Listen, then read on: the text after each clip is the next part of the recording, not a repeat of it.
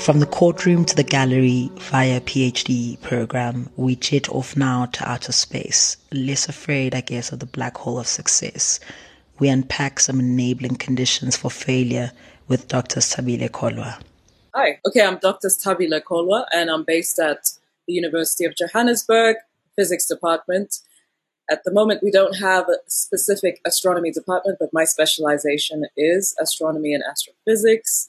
Within that, I am concerned about and interested in the evolution of galaxies. So we have this very exciting project, and we're very happy to host it. It's called the Meerkat Telescope, and it is an array of dishes that collect radio energy, radio light, some would say, from space, from different objects in space. And I'm collecting that type of light from galaxies in order to understand how some of the first galaxies in our universe formed shortly after the Big Bang, and also develop a narrative of how they evolve with cosmic time. So that's essentially what I would like to do and continue doing for the rest of my existence, hopefully, provided academia doesn't stress me out enough that I want to make a run for it.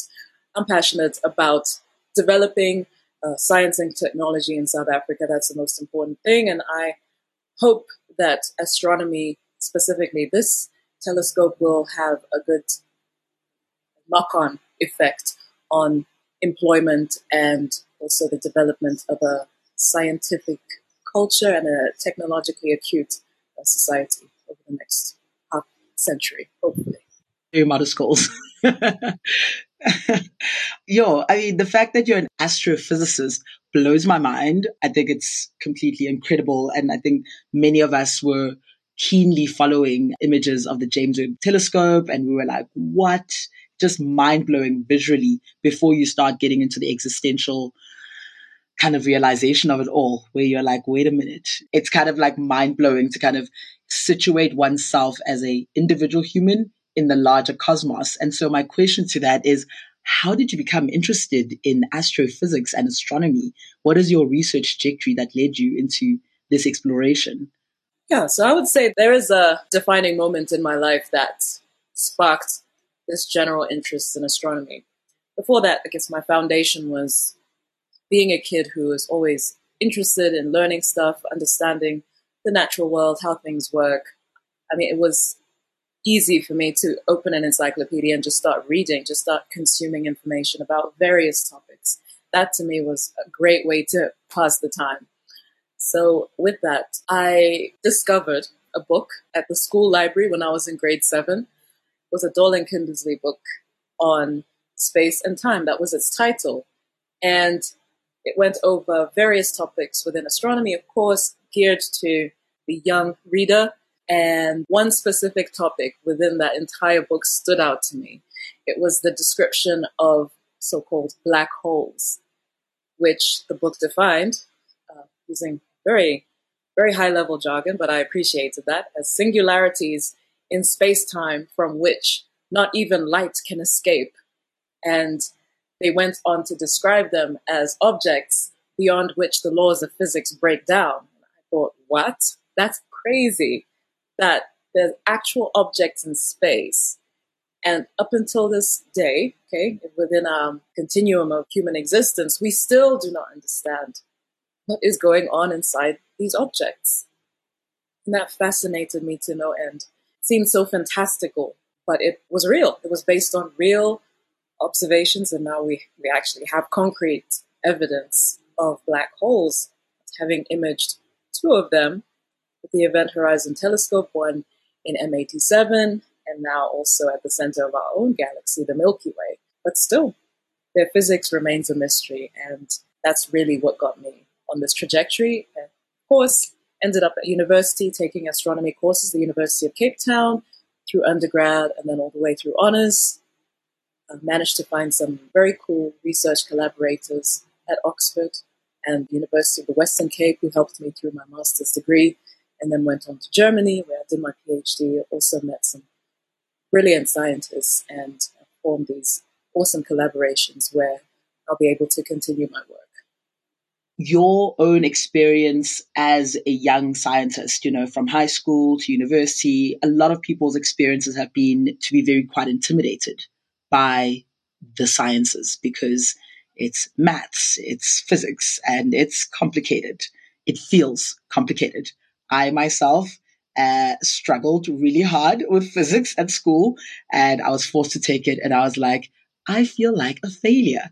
Like, come to English, come to history, I'm like winning, winning, winning. And I think for me, it was one of my first experiences of failure, of kind of going, I'm not excellent at this. How did you experience your kind of like scientific education, especially in context of your peers who might have found it a very intimidating or foreboding field? I started out my education at Wits University, where I enrolled in an electrical engineering course. Needless to say, I was not interested at all in engineering. And I think I realized in that moment that a very important component of my ability to focus, or at least I'm only able to focus when something interests me. But I wasn't interested at all in electrical engineering. I found it very mundane. There was a mundanity about it, and I couldn't really find the interest. So I ended up flunking out of that after the first year, just dismally, and then tried to figure out what it is I really want to do. And that's how I ended up at the University of Cape Town in the astronomy and physics track. First year was great, although I did find physics, there was that slight intimidation, definitely. It was challenging. But thankfully I had some good peers who I formed study groups with, and was able to get by. I think the real challenge began when the content became tough. That's when there was the sense of, oh, I don't know if I can do this. And unfortunately, there were several times that I let that intimidation interfere with my ability to apply myself. Because now, when I look at the content that we covered during undergrad, and of course having been exposed to it several times over, it's sunk in, and it's not something that I cannot handle. I think really at the time, perhaps it could have been a lack of self-confidence that in fact held me back. It knocked me back a few steps, that I didn't realize that my competence was at the right level. I just needed to banish those thoughts of self-doubt and thoughts of questioning my sense of belonging. And I'll talk about this transition from first year to second year, because in our first year class, there was quite a diversity of students. There were definitely a lot more girls, but also a lot more African students. So the environment seemed to me perhaps warmer than in second year, when all of these students became intimidated, I'm sure, and decided to drop out of the physics track and pursue something else within the Faculty of Science. And suddenly there were only 5 or something girls, and I was the only black girl. Yeah, things began to feel tough, in fact, because the environment itself was kind of sending me this message that this is probably too hard for you, even though that is not the truth at all. That can sink in as a false belief. False beliefs definitely can begin to sink in when you look around you and you're the only one, and you begin to wonder why. Why? Maybe this is just not for us, I understand now that that is another way in which imposter syndrome creeps up. But at the time, I was young and just trying to get by. Thankfully, I did manage to pass. I didn't fail a single course. This time, I was pursuing astrophysics, not engineering. I didn't fail any courses. But definitely, when I look back, I think to myself, if I had gone into that mega confidence, I'm convinced I would have been on the dean's list. I'm very convinced of it.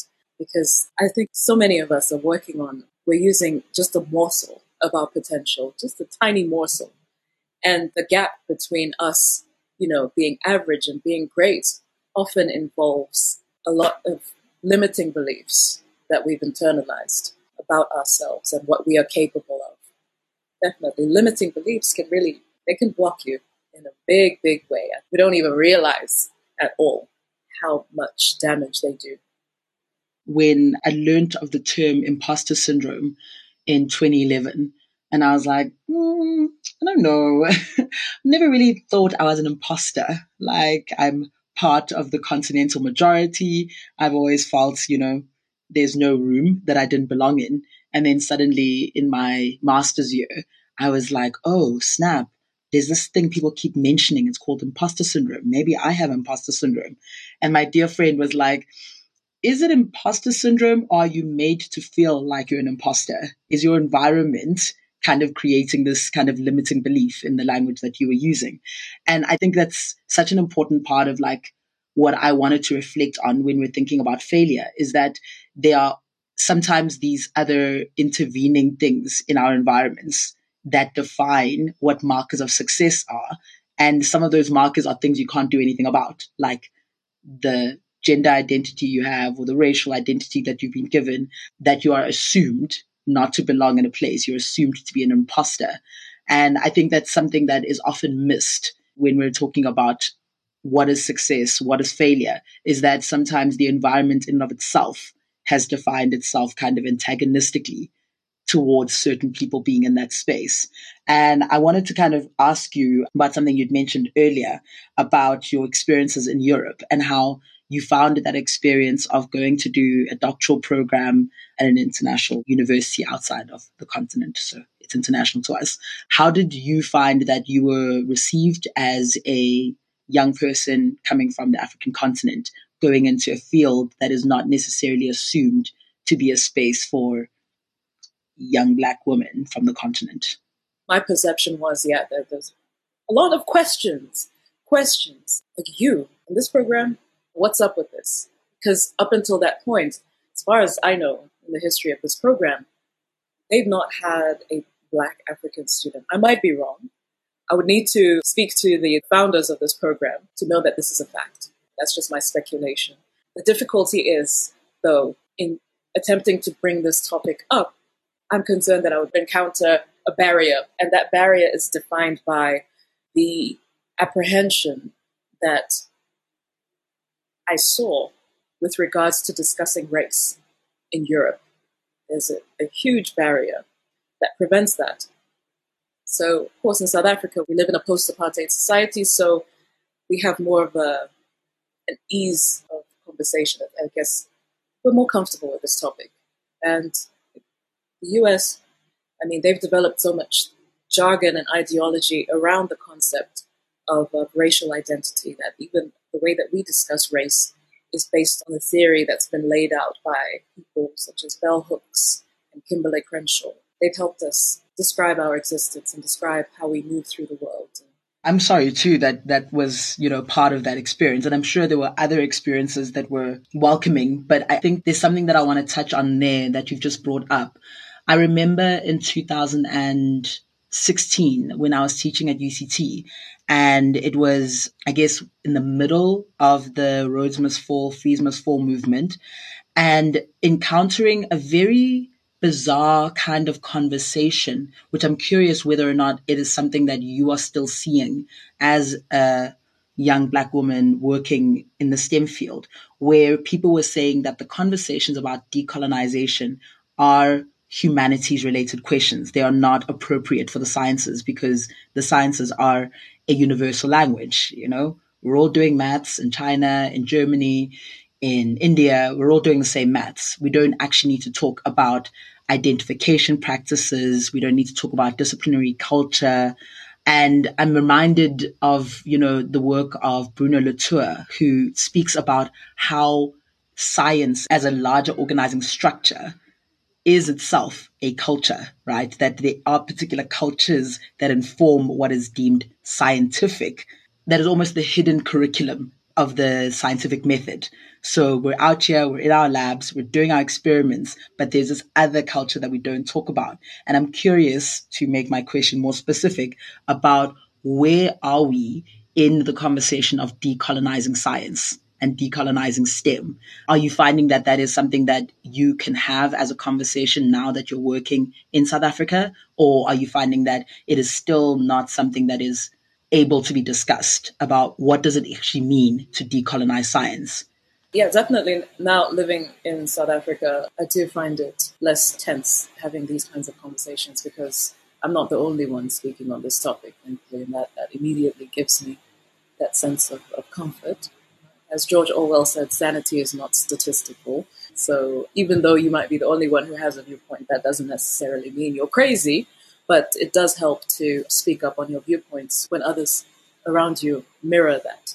So, yeah, the conversation is less tense and it's more welcome here.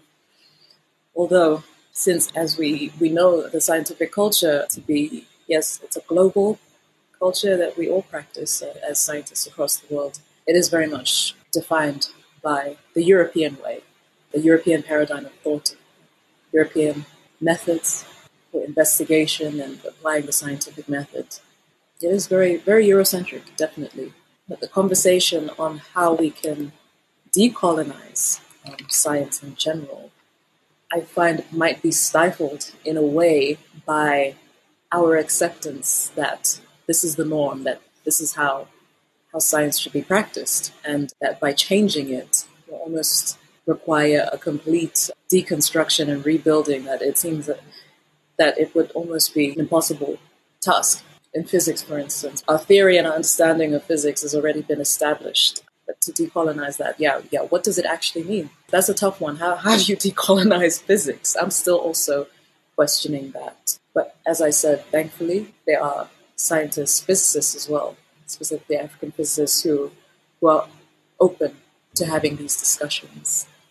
Really fascinating that you've brought up kind of citation metrics, which I think in the scientific community carry a different kind of power and work in quite a different way than perhaps in the humanities, at least in my experience. Because I think those metrics, whether we want to or not, help us define who is successful and who is failing at a particular endeavor. If you have low citation count, then you are not as successful and may perceive yourself as kind of failing in kind of ascending to the heights of your field. And I'm always really curious about how we come up with these measures of success, whether it's citation counts, whether it's particular algorithms that push particular kinds of content.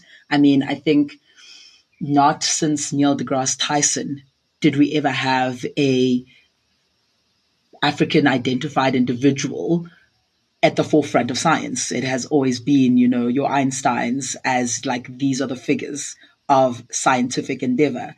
And I find that really just, it's not really a question, but I think it's really fascinating that a field so deeply committed to objectivity and rationality is also so deeply embedded in all these social systems and structures that are inherently unequal, that were created to kind of prop up one particular gender, one particular racial group, one particular global kind of sphere as the center of objectivity, the center of rationality.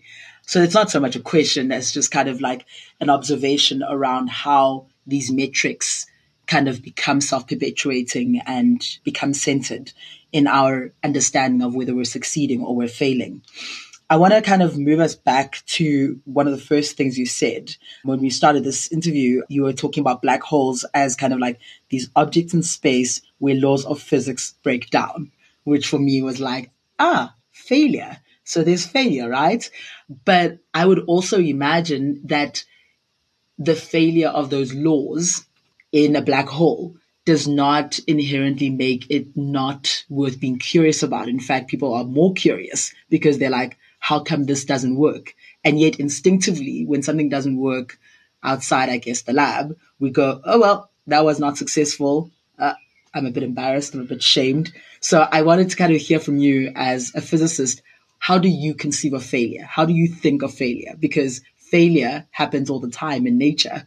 We have particular laws that we think govern particular processes, and then you're like, oops, there's a black hole. Those laws don't apply there. So I wanted to hear, what are your associations with failure? How do you conceive of it? How do you theorize, philosophize, feel about this concept of failure? I've actually got a tattoo on my shin, which is a small extract of a quote by Samuel Beckett, who is a playwright. He specialized in so-called existentialist theater under the genre of absurdist plays. And he said, if you've ever tried to do something and you need to try again and then fail again and then fail better. So that was a very important quote to me because it reminds me, and it's my mantra, that everything that you apply yourself to in life, everything should have a moment where it doesn't work. It doesn't go in your favor. It defies your expectations, maybe in an unpleasant way. And that's a moment for me. I've learned to see that as a moment of clarity, of redirection, of strengthening, of character building. That I've done everything that I can to reframe the concept of failure and to understand it as a process in life. It serves to awaken you and to remind you of core values, for instance, or perhaps just it gives you a hint to try something new, to try something different. Yeah, I mentioned redirection. The way that we've framed the concept of winners and losers in life and society, I feel, is detrimental in many ways to how we think about our endeavors in life. And also the association of failure with loss, as a project doesn't work the way you expected it to. You don't earn the research grant that you had applied for. You don't get into the university you wanted to. You don't get the job. That is a loss, and it shouldn't be. It shouldn't be at all. It's a redirection. It's an awakening. Yeah, I do everything in my power to eliminate the negative, or to reframe failure as something that is not negative, just in simple terms. And where do you think you got that muscle from? Where do you think you attained that kind of dexterity to kind of see failure not as loss, but as redirection? Are there any particular experiences you can recall, whether maybe in your schooling or home life, where you were able to kind of ascertain that failure is not necessarily loss? I'm like, wow, that's very profound and very positive that you see failure as redirection. I definitely personally struggle with feeling failure as a a full stop. And it takes me several goes to kind of pick myself up after, not successfully receiving a grant or not getting a paper published that you thought was excellent, and you've reviewed it millions of times, and then you send it off and they're like, no, I don't think it's going to work for this journal. And you're just like, where did you get that dexterity?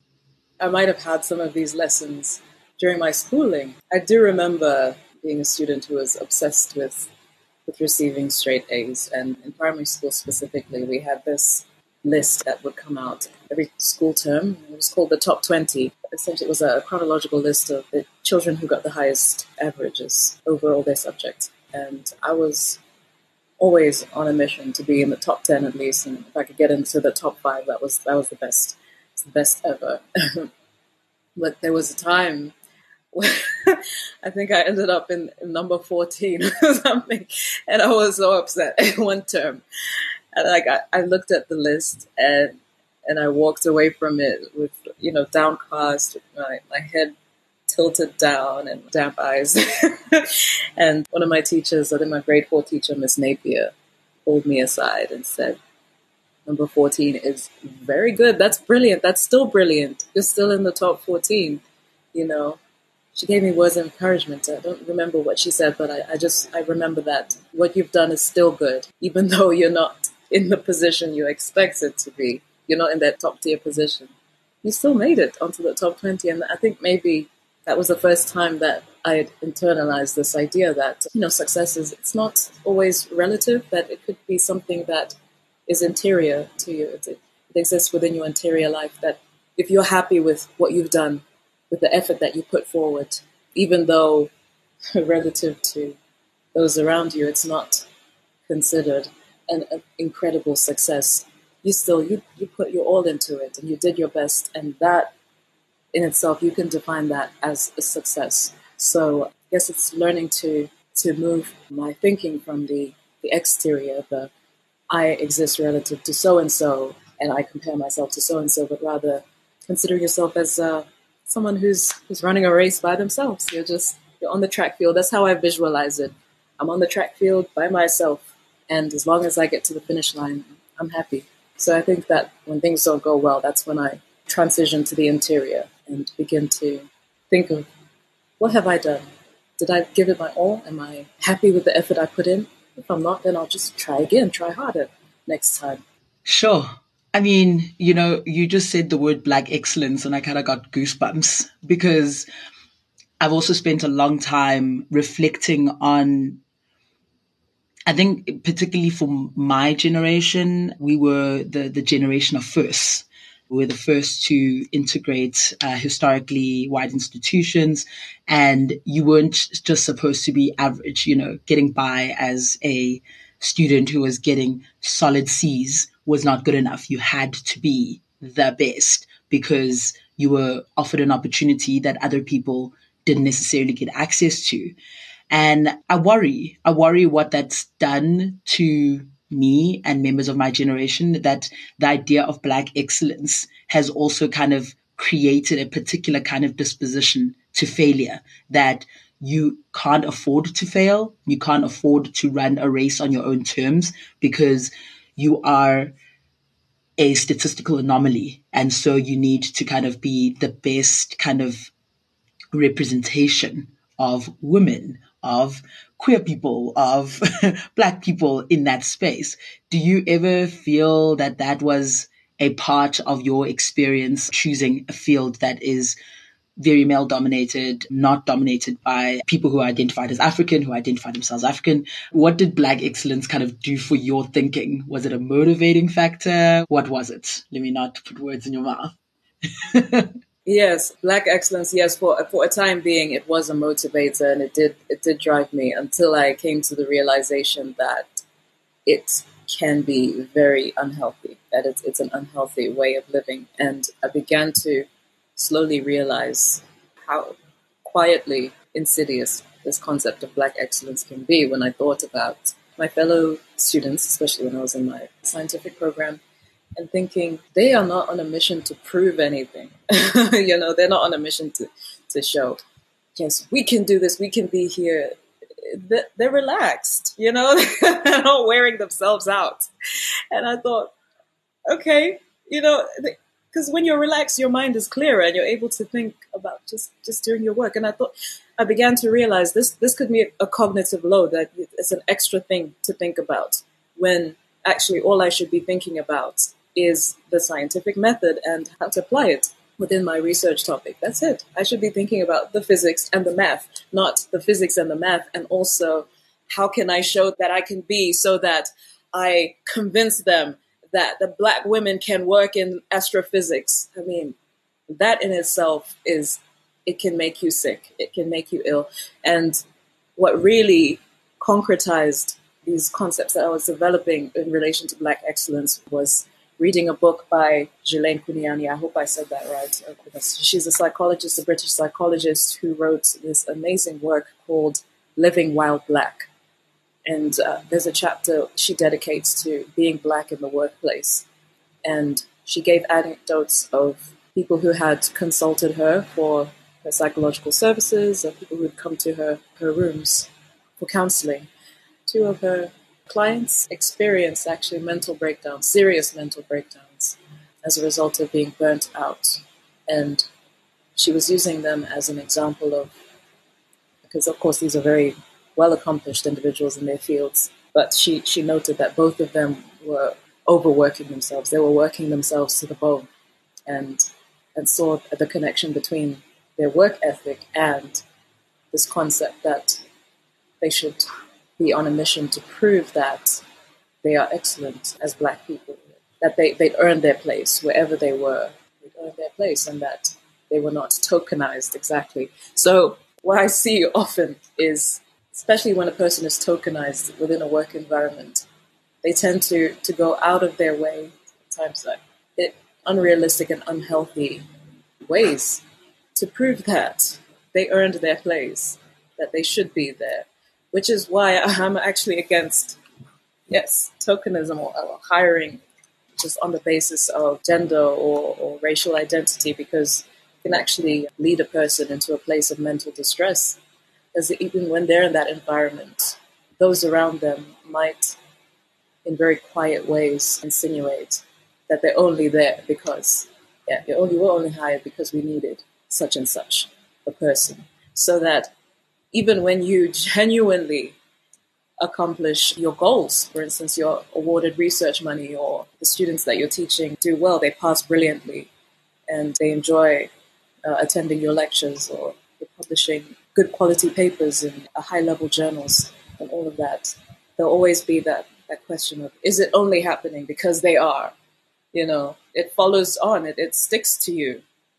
It sticks to you that your genuine accomplishments will always be somehow tied back to your identity, which is such a ludicrous thought. Your identity is the reason why you are accomplishing this. And in some ways, you can say that because I have acknowledged about moving through the world as a Black woman is a character building exercise.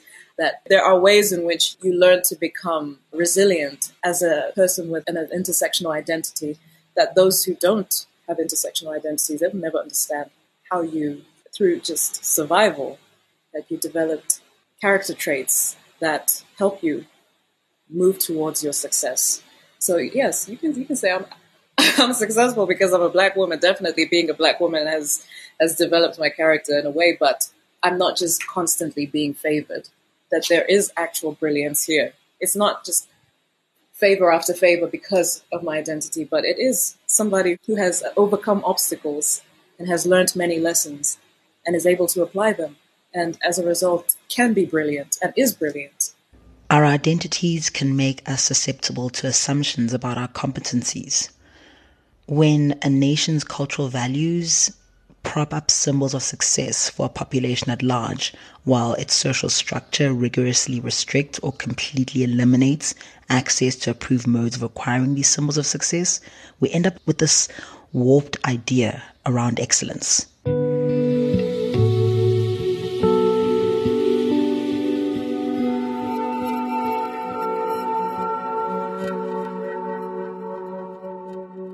We turn now to a conversation with Dr Dee Marco about the failures of the Rainbow Nation, and we try and name some of the unnamed and invisible labors of academic citizens. My name is Dee Marco. I lecture in media studies at Wits University. I feel like for a long time, although I don't feel entirely apart from this work, my work was about kind of film and visual culture stuff and race and gender and very much around like this. I was very kind of obsessed with thinking through these like Rainbow Nation representations. How does it work? What do we see? I suppose, to be honest, I was more obsessed with trying to point out the failures of it, like the failures of Rainbow Nation. So that was a lot of my work for a long time, I think. Like pretty much most of my grad school experience was that, but playing around with different cultural spheres. And then I would say in the last couple of years, like last 2 years or so, I've really been thinking about how, I don't think disappointing is quite the right descriptor, but I'll use it anyway. Like how disappointing academia can be, how it needs to box you, how you need to have like this clear, very important project, and how that plays out needs to appear in these very specific areas for other people in your world to recognize your work as valuable. And I found it very frustrating, and I think we'll speak about quite a bit of that today, so I won't kind of harp on about it too much. As recipients of the opportunities of a new democracy and the Rainbow Nation, there is this pressure for many young people who grow up in the post-1994 era of South Africa. There's this pressure to be thriving because this generation, I guess, called the Born Free, didn't experience the exact same hardships of the pre-democratic era, and yet are still facing their own struggles, right? Our own struggles. And I am interested in your view on these struggles and your personal connection to the failure of the Rainbow Nation. I suppose, like you, am a product of that early post-apartheid generation of people who got a lot of opportunities that our parents simply did not have. A lot of that to do with education and thus with a kind of upward mobility, etc., etc. And I grew up in Cape Town in a quite traditional colored home. I found it really interesting having grown up in a home like that with a lot of like seeing a lot of activism stuff happening. Like my dad was really into Black liberation theology. It's still a big thing for him, with a cohort of ministers at a particular time. It's like a very particular kind of moment, that 80s like the 80s basically. And so it's kind of born into that. And so being one of those first very, very early post-apartheid kids, Model C, what, it was so much a part of how I was raised, I guess. Like, this is a very special experience you're having. And the older I got, the more I was like, this is so bizarre. This makes no sense. This isn't special. This is weird. And then it took, when I got to Wits for kind of honors and then stayed for masters, those were my questions. My questions were deeply personal around like colored identity stuff, how flawed and problematic coloredness was. Talk us through how the project of the Rainbow Nation, which I know you've highlighted is flawed and has failures, but also there's something particularly troubling about it as a concept, because it was at this high political level and the rest of the nation, I guess, was expected to follow and buy into its idea. So I want to know a bit more about how you conceptualize or think through these questions in your own research. And then later with the PhD, I was just really interested in that moment where Ubuntu becomes, the memory of Nelson Mandela on that stage and he's being inaugurated. And it's like, that's the moment. And now we're in success mode. It's like success. And you're like, no, Eskom is dying. We haven't had water for 3 weeks. We're not winning. But also that's part of the project, but it was never written into the project. So it's completely illegible for some and highly legible for others, because of course they're people who have also been in like really dire economic conditions. The very concept of that success has always been abstract to them. Yeah, so I feel like we actually live in a state of failure, except that we put so much pressure on, I don't know, Tutu's purple coats. I am really curious to know how you made sense of failure as we transitioned from face-to-face teaching to remote learning to hybrid learning. How are you conceptualizing your teaching practice and how you think about failure in these times that are so deeply uncertain and so fraught? How do you make sense of it in your classroom practice? Failure in the classroom for me, I feel, is something that operates on 2 different levels. What's funny is that, this was a lot of what lockdown teaching was like. You're trying to get through content with hundreds of students and you can't all have your videos on because we can't all afford that. And your kids are crying. This is literally what it was like. On the one hand, you're thinking, great, this is interesting. Conceptually, this is great. But then you're also very aware there are probably these parents on the other side who are going, am I paying for this for am I paying for this listening to someone's whiny toddler on the other side. It's so for me, there were these various iterations of failure, or you've just started, even better. And you're trying to whip out your slides. You're trying to be very organized, yeah.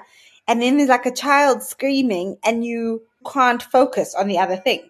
Yeah, it's been really crazy. So failure in the classroom has been like this. And then trying to hold space for other people's emotional stuff. Whether it's a family member who's died, someone's given birth, these big life things, or someone has to work, so they have to start hustling their classes because, I want to know about how you think about the way in which failure and success are measured in academia, considering what we've been kind of talking about around the COVID period, its demands, and also needing to meet expectations of a upward career trajectory, how you kind of square these competing pressures, I guess, to kind of both be attentive to care in the classroom and to care for colleagues while simultaneously being asked to offer this labor of care in our homes and to ourselves, and also being able to kind of be productive. Ooh, the big P word. So I'm just really curious to hear you think about how success in academia is kind of defined and maps out for your own experience. Because I'm not putting out research in the forms or at the pace that academia necessitates to equate success, like in a neat fashion. And I think it's continuous work for me to think about these two parts of my everyday life and existence in a way where I'm not making the feeling like a failure and too normal a thing in this particular terrain. Because I also think that academia it's a complicated project, which we all know. And the people who now don these PhDs and these like higher degrees, we don't look the same anymore as the old white men who used to be the holders of knowledge. Like I sit in some of these fora and I think about how power plays out and how, for the most part, I just don't even have the capacity for it. I know you similarly, but for different reasons, perhaps, I just don't have it. And having to care for these children in the ways that I do requires such hard boundaries for me with them, but I still don't do enough in the kind of quote unquote formal, proper academic space. I sign up for a lot. I've learned by trying to go for promotion, which I haven't yet, but even just putting my feelers out there about it, I've learned that in an academic space, you can be on committees, you can be helpful, you can teach in an interdisciplinary way, you can teach across departments, you can be the only one in your school to do that. The relationship between motherhood and academia for me is, in a way,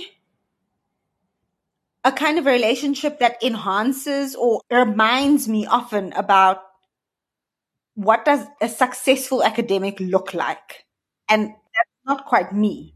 So I'm really curious to hear about Mother Lab project because it has a lot to do with mothering in its literal form of rearing the youth. But also I'm really curious to hear about the ways in which you're thinking about mothering outside of just the biological care of your own offspring, but also how mothering is a role that many of us who are assigned female at birth or inhabit the role of women often participate in our workspaces, in our interactions, and how we might conceive of care.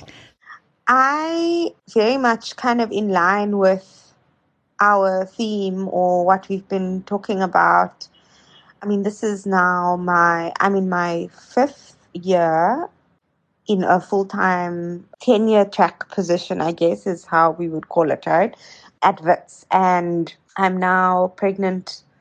I started Mother Lab for a whole bunch of reasons, mostly, in fact, professional. And these have to do primarily with the fact that, and I think we spoke a little bit about this earlier, how institutions in this kind of new period of post fees must fall, affects and labors around our students and how we teach and teaching in a Black woman's body, etc. Because institutions assume that we can do that work, that we can do that heavy lifting, that it's possible for us, and somehow not arduous, but also not like valuable enough to either get kind of materially compensated for that extra labor because it doesn't actually get seen as labor, or B, to, as would happen in the kind of formal registers of the university, noting your maturation, your scholarly contribution, your communication to the community of thinkers.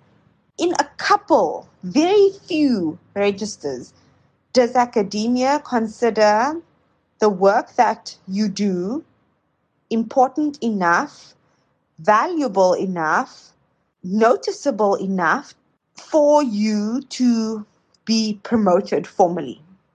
When you're doing things, and I put things in inverted commas, within the institution, in the institutional realm, that may be 7 or 8 out of 10 of the things that is needed for the fulfillment of promotion or kind of formal recognition. When you're doing those things, but you're not also publishing, so you're showing up on a number of different fronts and you exposing yourself to this additional labor, and then you don't have exactly, the right number of publications, or basically this is a long way of me getting to the point of saying the institution essentially will not recognize you. And they'll go, that's nice. We're glad that you're doing all of that work. We value that work. That is important labor. That is extremely heavy lifting. But that is not worth either formal promotion or any other kind of formal, quote unquote, recognition from the university. This is incredibly kind of vulnerable, out there stuff, because although I've not been formally rejected from this process, I have been informally told that it wasn't quite the right time for me yet, even though I felt ready and like I was doing the work, and like peers and kind of more senior colleagues, both within the institution and outside of the specific institution, were able to say or did give me the feedback that they felt, yeah, I think you could go up for promotion, So for me, it was very interesting then that formally to learn, certainly that formally, actually, that was not the kind of encouragement I was getting, because I wasn't able to tick a kind of final box that I needed one more article, etc. And so it's been a really interesting learning curve, but it did really push me to think about, how do I want my research to live out in the world? Where do I want it to live out in the world? And in which ways do I feel I can do that work without it feeling too arduous and too hard to do, like where I'm ticking boxes, but I don't want to write in that style, or it doesn't quite work for me. And this isn't really an argument about not wanting to conform. I had a really interesting conversation where someone said, you're pushing back against academia, but in some ways these are the rules of academia. And I was saying, yes, they are, but they're also the rules that have been set in a certain tone, in a certain context. And of course, that context is like many, many, many eons long. And I know that there are people doing interesting work within them. And then having a series of other conversations, particularly with women of color, where they were saying they've had exactly the same experiences as I have. And that essentially, because we don't talk to each other, because we all feel like, oh shit, I'm also failing. You feel like, oh, Noisy is doing all the right things. She's getting promoted. You're not doing enough. You're not getting promoted. So you don't say anything, you just kind of suffer in silence. There are ways in which our own vulnerabilities get clipped and muted. So this has been a very serious kind of, I want to say, point of thinking for me, but I also want to say almost like a meditation for this year, has been, what are the ways in which labor and care are fashioned as okay and acceptable, but not only okay and acceptable, but also like recognized, seen, visibilized. Who does that work when you are doing that work and people are going, no, that's not valuable enough? Then I thought about how the other kind of very big area of my life, of course, probably bigger than like showing up in my work capacity, although that is important and valuable and I take it very seriously, is showing up in my day-to-day life, and that care work that goes into caring for my kids, and that goes into navigating what care looks like with a partner, with kids, right? I am interested in mothers, and that is incredibly subjective to my situation. But I started Mother Lab to really think about, it comes from a very personal place where a mentor, a very dear mentor, Becky Sizwe Peterson, Prof. Peterson once said to me that in the humanities, our classrooms are our laboratories. You know, we're not in a lab mixing potions or things or liquids or figuring out, big sciencey things, how to change cancer. But we are thinking through very big and complicated cultural formations, social formations. We're thinking about the constant piecing together and unhinging of the societies in which we live, and not to kind of undervalue that work. And then I thought about how, in my context, mothering is so much of that laboratory work too. And that so much of that lab work involves a lot of leaning into complexity and leaning into failure and leaning into simply not knowing things. Yeah, not knowing things means that you have to accept that you have to learn.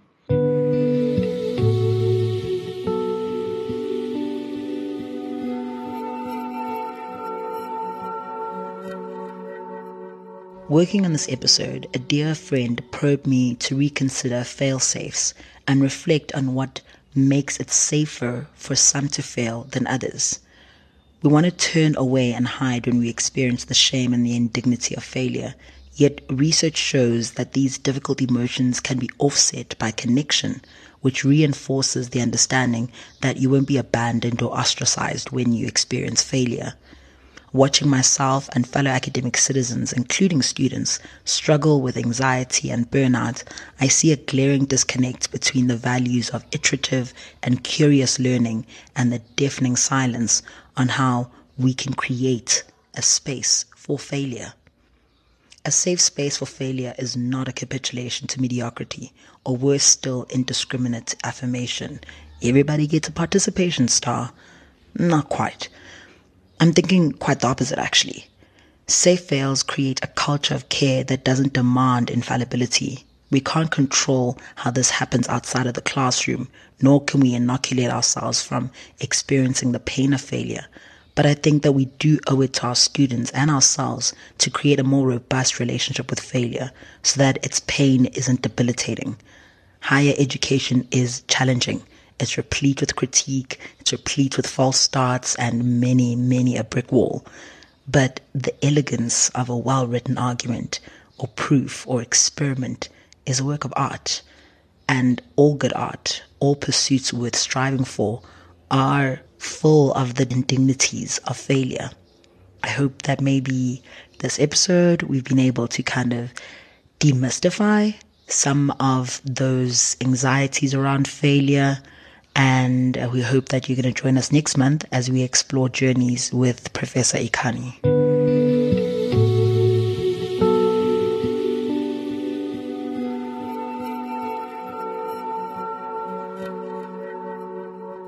The Academic Citizen is produced and funded by the South African Research Chair in Science Communication, hosted at Stellenbosch University.